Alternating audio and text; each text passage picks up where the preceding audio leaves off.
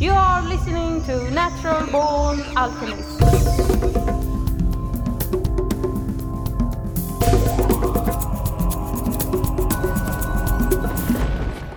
Welcome to episode number 312 of the Natural Born Alchemist podcast. My name is Alex and I'll be your host. I'm going to start by pestering you a bit for support. If you enjoyed this podcast, please consider becoming a patron.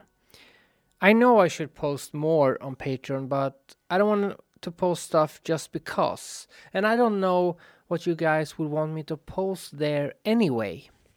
But becoming a patron with a couple of bucks a month is a way to show love to the show. You can also send bits of Bitcoin, follow in social media, you can leave a nice review on iTunes, and you can subscribe to my YouTube channel. All the links in the program notes and on naturalbornalchemist.com. To everyone who has already done all of the above, or some of the above, or at least one of those things, I appreciate it greatly. I actually receive emails from time to time, and apparently people seem to get something from the show. Makes it worthwhile. If you have a question or something you want me to address in a coming show, why don't you write in? There is a contact form at the following URL, naturalbornalchemist.com/contact.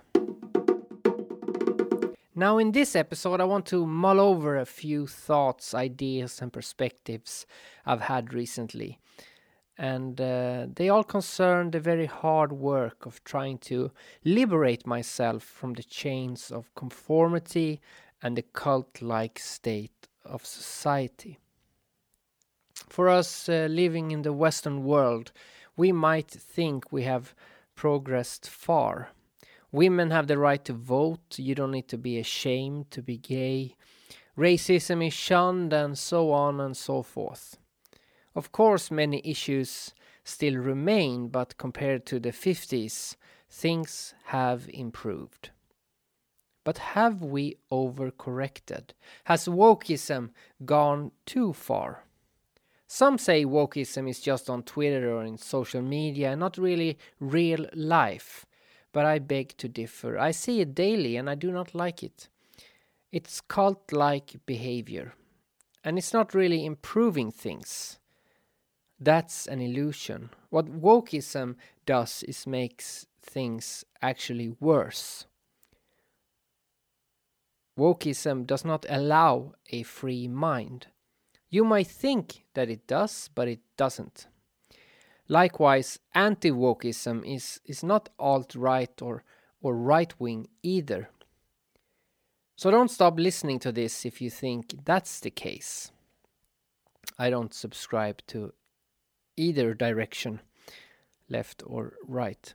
Now don't worry, this is not going to be your run-of-the-mill whiny rant on wokeism. That's not too original. Most people listening to this show is on the fringe anyway, but I spend time in the wholesome woke world, and it's a very dark, racist and sexist world indeed. But how can it be racist and sexist if it's woke?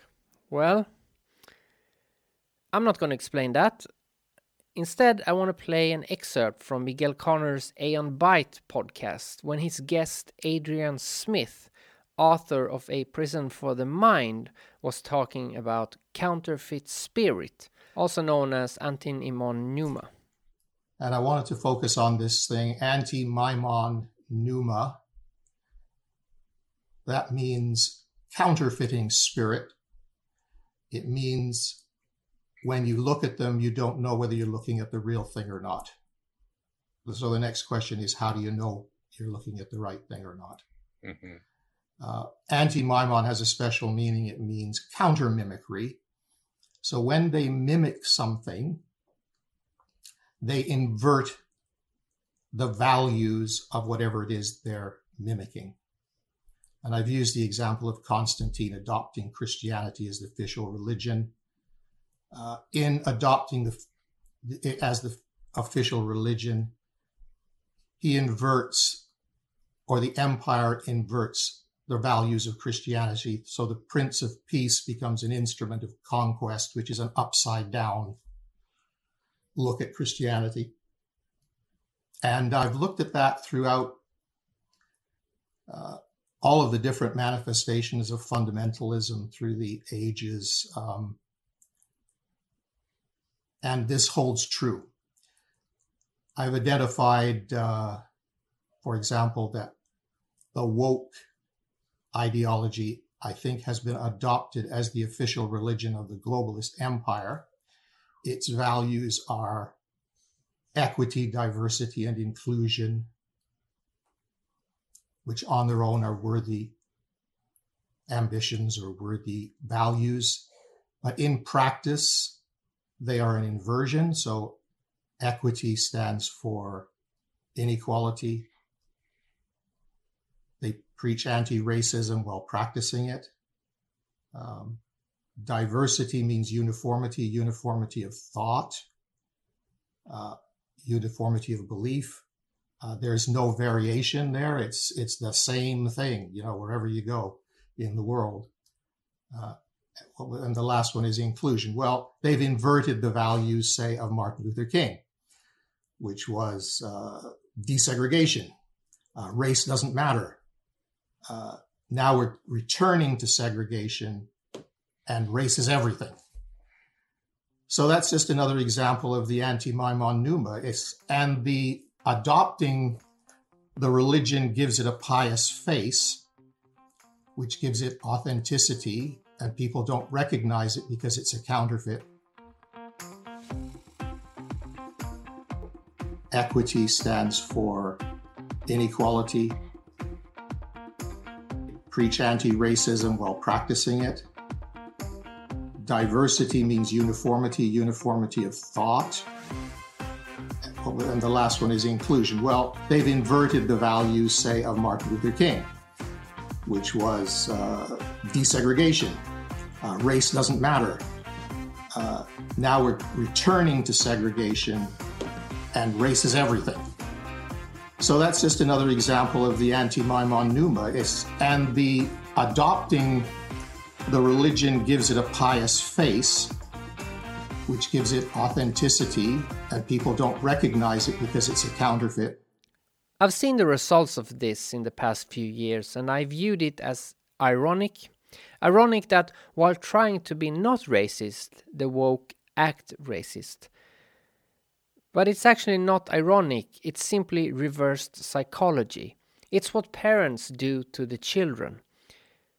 It's what daddy state does to its citizen kids. It's the parental state of the world, with most of humanity still in the cradle. Even if you live in a very free country, it doesn't require much for it to turn totalitarian. Do not think it will never happen. Don't be a fool.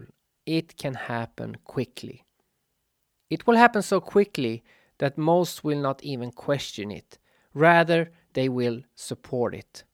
We've seen this in many different areas of the world considered free in the past few years. And it can quickly go bad. So we gotta watch out. Newspeak is the fictional language of Oceania, a totalitarian superstate that is the setting of the novel 1984 by George Orwell. In the novel, Newspeak is a controlled language of simplified grammar and restricted vocabulary designed to limit the individual's ability to think and articulate subversive concepts such as personal identity, self-expression, and free will. Such concepts are criminalized as thought crime, since they contradict the prevailing orthodoxy. Also in 1984 is the concept of doublethink, which is a process of indoctrination in which subjects are expected to simultaneously accept two conflicting beliefs as truth, often at odds with their own memory or sense of reality. Doublethink is related to, but differs a bit from, hypocrisy. The novel explicitly shows people learning doublethink and newspeak due to their peer pressure and a desire to fit in or gain status within the party, to be seen as a loyal party member. In the novel, for someone to even recognize, let alone mention, any contradiction within the context of the party line is akin to blasphemy, and could subject that person to disciplinary action and the instant social disapproval of fellow party members. You should really read 1984. I know you probably read it in school, but you should read it again as an adult. Any of this rings true about newspeak and doublethink? I think that's what we are having a lot of right now. In 1959, Bertrand Russell, the Nobel Prize-winning philosopher, mathematician and peace activist, was just short of his 87th birthday when he gave wide-ranging interviews to the BBC and the CBC. This was his answer when asked what message he had for future generations. I should say, love is wise, hatred is foolish. In this world, which is getting more and more closely interconnected, we have to learn to tolerate each other. We have to learn to put up with the fact that some people say things that we don't like. We can only live together in that way. And if we are to live together and not die together, we must learn a kind of charity and a kind of tolerance, which is absolutely vital to the continuation of human life on this planet. Reminds me of what Musk said recently regarding buying Twitter. Well, I think it's very important for there to be an inclusive arena for free speech, where all, Twitter has become kind of the de facto town square. It's just really important that people have both the reality and the perception that they are able to speak freely within the bounds of the law. So one of the things that I believe Twitter should do is open source the algorithm and make any changes to people's tweets. If they're emphasized or de-emphasized, that action should be made apparent so anyone can see that action has been taken. So there's no sort of behind-the-scenes manipulation, either algorithmically or manually. I think there's the risk, civilizational risk, is decreased if Twitter, the more we can increase the trust of Twitter as a public platform. And I should also say the intent is to retain as many shareholders as is allowed by the law in a private company, which I think is around 2,000 or so. So it's not like it's definitely not from the standpoint of let me figure out how to monopolize or maximize my ownership of Twitter. This is not a way to sort of make money. I think it's just that I think my strong intuitive sense is that having a public platform that is maximally trusted and broadly inclusive is extremely important to the future of civilization. I don't care about the economics at all. Twitter or any forum is bound by the laws of the country that it operates in. If in doubt, let the speech, let it exist. It would have, if it's a gray area, I would say let the tweet exist. But obviously, in a case where there's perhaps a lot of controversy, that you would not want to necessarily promote that tweet. So I'm not saying that I have all the answers here, but I do think that we want to be just very reluctant to delete things and have just be very cautious with permanent bans timeouts, I think, are better than sort of permanent bans. And but just in general, like I said, how it won't be perfect, but I think we wanted to really have, like I said, the perception and reality that speech is as free as reasonably possible. And a good sign as to whether there is free speech is someone you don't like allowed to say something you don't like. And if that is the case, then we have free speech. And it's damn annoying when someone you don't like says something you don't like. That is a sign of a healthy, functioning, free speech situation. In this easily triggered and easily offended world, where being offended about words is more common than being offended by war, I think messages that we've heard now from Russell and Musk is important. In a world where speaking your mind can be a crime, we desperately need this message. But what is the cure? How can we rebel? Well, I have two perspectives to this. First, I want to play an interview by Vice with one of the few real journalists, Chris Hedges, talking about rebellion. That's the thing about being a reporter. All this thing of objectivity, this is all crap. What journalists do is manipulate facts. That's what I did for a living. Did you do that? You did that? Yes, of course, we all do. The difference is between those of us who cared about the truth and those of us who cared about news, and it's not the same thing. And if you care about the truth, eventually you're going to run into problems. I think when you look at all of the ingredients that go into creating revolt, the ingredients are there. We are going to have to destroy the system of corporate power by non-cooperation, by obstruction. It's up to us, and it means acts of sustained civil disobedience. We have a moral imperative to stand up, if not for ourselves, for those who come after. That one revolts finally not for what they can achieve, but for who it allows them to become. And that we can't use the word hope if we don't revolt. If we remain passive, then we are accepting the death sentence that's being handed to us by these corporate forces. There is no way in the American political system to vote against the interests of Goldman Sachs. You can't do it. And so that creates governmental paralysis, the inability on the part of the government to do anything but serve the needs of a tiny cabal, in this case, a corporate cabal. In other words, people feel like the game is fixed. But it is fixed. And it's not like they feel like the game is fixed, that they're beginning to know the game is fixed. And once they know the game is fixed, it becomes very dangerous. There are a lot of myths about revolution.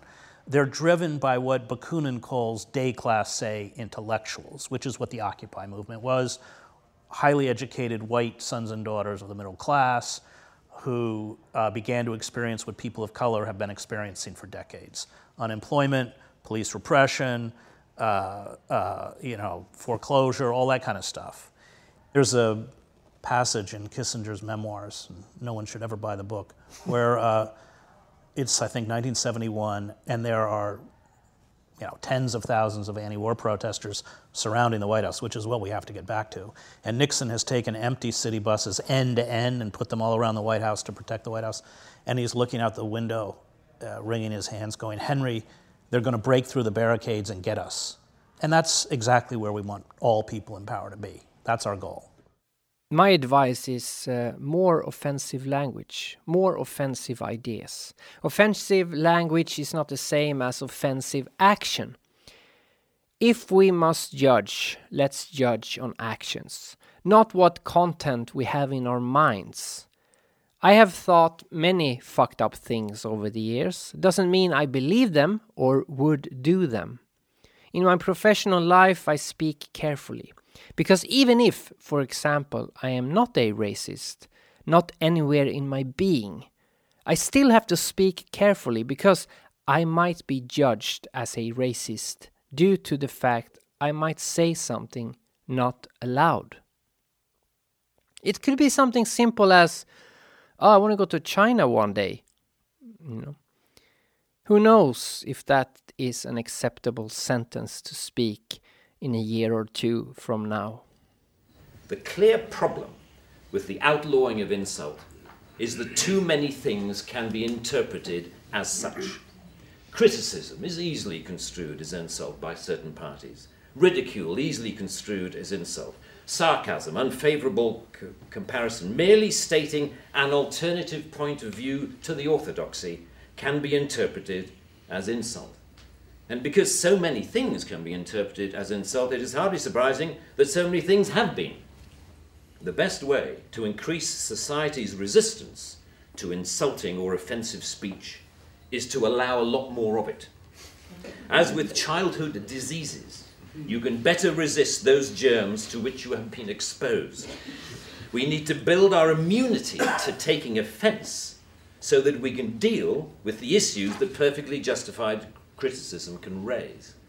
That was Rowan Atkinson, you know, Mr. Bean. I played that clip before on the show.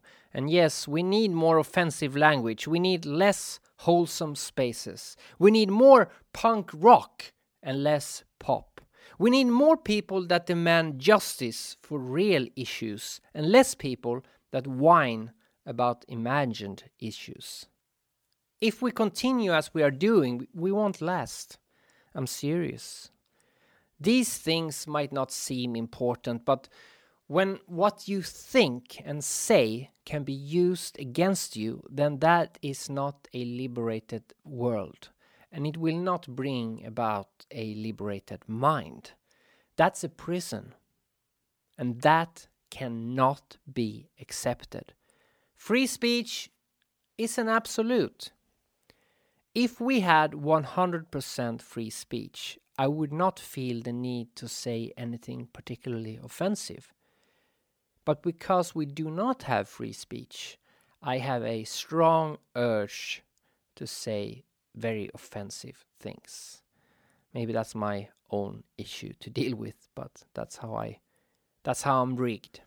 Racial slurs and sexist comments, that's one thing.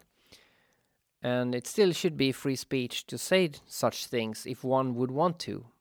I don't know why they would want to, but we also have to keep in mind that what somebody considers to be racist or sexist is a very subjective thing. And then there are some obvious things as well.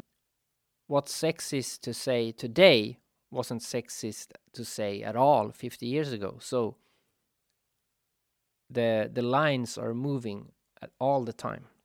But that's not what I want to talk about. That's not what I fear. That's not what's the important issue to protect when it comes to free speech. There's something way more important. Because there are far greater offensive things one can say. Like, democracy is not freedom. Democracy doesn't work. Troops should not be supported. Taxation is theft. School is indoctrination. Hospitals are there to keep you sick. Money is an illusion. Politicians do not have power. It's illusionary. If we don't want them to have power, they won't. Just because the dude has a PhD doesn't mean he knows jack shit what's going on, and so on and so on. If we do not liberate ourselves from the cult of society, I don't think we will last. The war on words and the cult of identity might seem like small matter to most of you, but it's more important than you think. If you want your mind to be free, how can it be free if you have to mind what your mind is thinking about? Europe's been around for about 100 years in the current state it's in. A few changes have been made, you know. You had the Second World War, Yugoslavia was broken up. But in general, Europe 100 years ago and Europe today is not that different. We have iPhones now, but that's about it. It's kind of the same thing. And you could say the same for Australia and United States and Canada as well. and New Zealand, let's not forget. It's basically been the same kind of society and the same kind of allies and the same kind of status quo for the last 100 years or so. So what most people alive today feel is normal is 100 years old. So if we consider this like Western modern world an empire, if we consider it to be like an empire, it's been going quite strong for 100 years. Okay? The Mongol Empire lasted for 162 years. The Ming Dynasty for 276 years. Everybody has heard of the Babylonian Empire. Lasted for 300 years. And you know, down there in Turkey, you had the Ottoman Empire. Lasted for 623 years. On the other side of the Atlantic, or on your side of the Atlantic, depending on where you're listening to this. But I'm in Europe, so on the other side of the Atlantic, you had the Toltec Empire, 626 years. Over there in Asia, you had the Khmer Empire, 629 years. And then we had the famous Holy Roman Empire, lasted for 844 years. We had the Republic of Venice, lasted for 1,100 years. Then we just had the Roman Empire, and that lasted for 1,480 years. We also had the Assyrian Empire, 1,589 years. And finally, the Sumerian Empire. It lasted for 2,600 years. And the Western modern world, we're at 100. Not very long at all. So the question arises, are we at the beginning of a 2,000-year-long kind of empire? Or are we one of those empires, and there are hundreds in history, that only lasted for 50 to 100 years and was never heard of again? The society we live in now is not old. That means change is normal. To think that the current world stage will remain as is ludicrous. Looking at history, there seems to be some sort of progress. I mean, at least it looks like things are moving forward, improving as we take another step in the evolution or unfolding, maybe you should say, of history. Will the next step focus more on the individual, on anarchism, on liberation, on freedom? I hope so. We can't raise kids in a safe, spaced world. They're not going to be strong enough to be free, to be liberated. Because the easiest thing in the world is to be an obedient slave. The world ain't all sunshine and rainbows. It's a very mean and nasty place, and I don't care how tough you are, it will beat you to your knees and keep you there permanently if you let it. You, me, or nobody is gonna hit as hard as life. But it ain't about how hard you hit. It's about how hard you can get hit and keep moving forward. How much you can take and keep moving forward. That's how winning is done. Now, if you know what you're worth, now go out and get what you're worth. But you gotta be willing to take the hits and not pointing fingers saying you ain't where you wanna be because of him or her or anybody. Cowards do that, and that ain't you. You're better than that. We have to learn to tolerate each other. We have to learn to put up with the fact that some people say things that we don't like.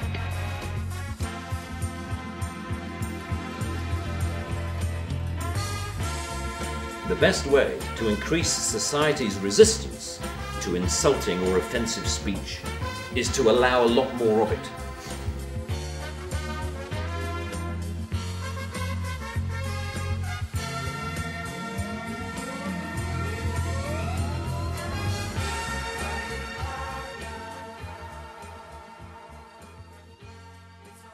Equity stands for inequality.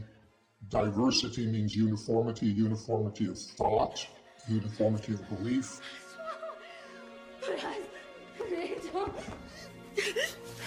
Listen to me, Evie. This may be the most important moment of your life. Commit to it. They took your parents from you. They took your brother from you. They put you in a cell and took everything they could take, except your life. And you believed that was all there was, didn't you? The only thing you had left was your life, but it wasn't, was it? Please. You found something else. In that cell, you found something that mattered more to you in life. Because when they threatened to kill you unless you gave them what they wanted, you told them you'd rather die. Some Rocky and V for Vendetta there.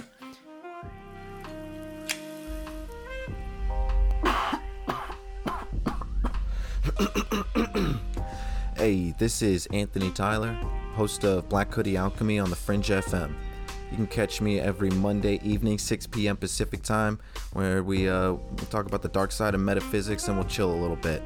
And you can catch me the day after on Spotify or Apple or Amazon or wherever else you stream your podcasts.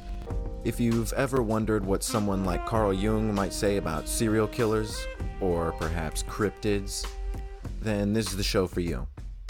Skeptical, yet open-minded, empirical but philosophical. We are going to talk about some really weird stuff, so I hope you join me on Black Hoodie Alchemy. Take it easy. Again, if you have time to consider leaving a review on iTunes or Spotify or sub to my YouTube channel or become a Patreon, please do so. All the links in the program notes and on naturalbornalchemist.com. Welcome to Perceptions Today podcast. We will be discussing a wide variety of changing perceptions and ongoing research about topics such as consciousness, health, medicine, science, physics, history, metaphysics, the paranormal, and reality. Join us as we learn and discover fascinating new information about these and other topics from people in the field, doing the research, and having the experiences. During our discussions, we hope to engage you in the process to ignite your own creativity and alter your perceptions in new and exciting ways. The adventure begins now. Find us on podcast apps, Facebook, Twitter, Instagram. Once again, that's Perceptions Today. All right, let's end it here with an Occupy movement protest song by songwriter Bodhi Prajna called We Know That We're Right. And I know I'm right. So never stop supporting free speech, especially speech by people you do not like that are saying things you don't like to hear. Freedom is in the mind. We know that we're right, that's why we're here.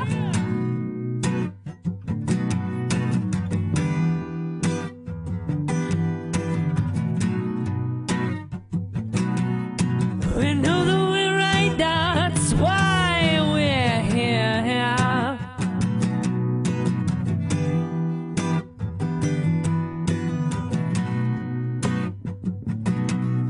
I'm tired of being sympathized by the liberal eyes of the spotless mind that doesn't have the goal to change. I'm done with being recognized as a noble cause and then blown aside. I'm not giving in this day. Know that we're right, that's why we're here. Sick of letting you decide our fate. Know that we're right, that's why we're here. A change will come and all The world's a stage. Our experience is the bane of schemes which hypnotize to ignoble creeds, and we refuse to serve this tyrant's dream. We hear the men who control this thing need one more coin for the slot machine, but the losing hands are ours. Let's start again. Oh, though we're right, that's why we're here.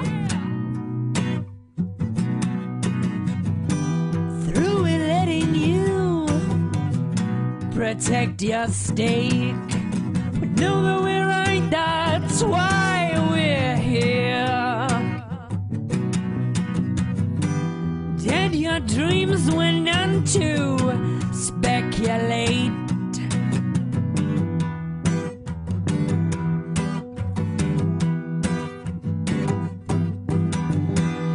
Look into this face, all one in burning rage, and this is just the start. Although we're right, that's why we're here. Although we're right, that's why we're here. Although we're right, that's why we're here. We know we're right, we know we're right.